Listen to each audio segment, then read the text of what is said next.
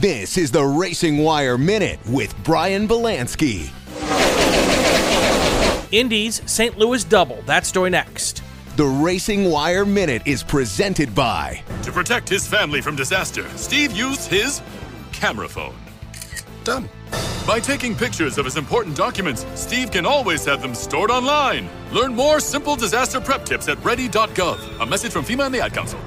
IndyCar made its way to St. Louis for a Saturday-Sunday doubleheader this weekend. Both races featured tight racing and some masterful pit work to factor in the win.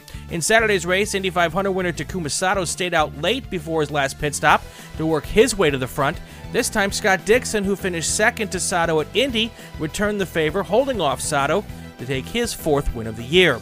Sunday's race was also won in the pit. A pit stop by Joseph Newgarden's team launched him to the front late in the race. He held off Pato O'Ward for his second win of the season.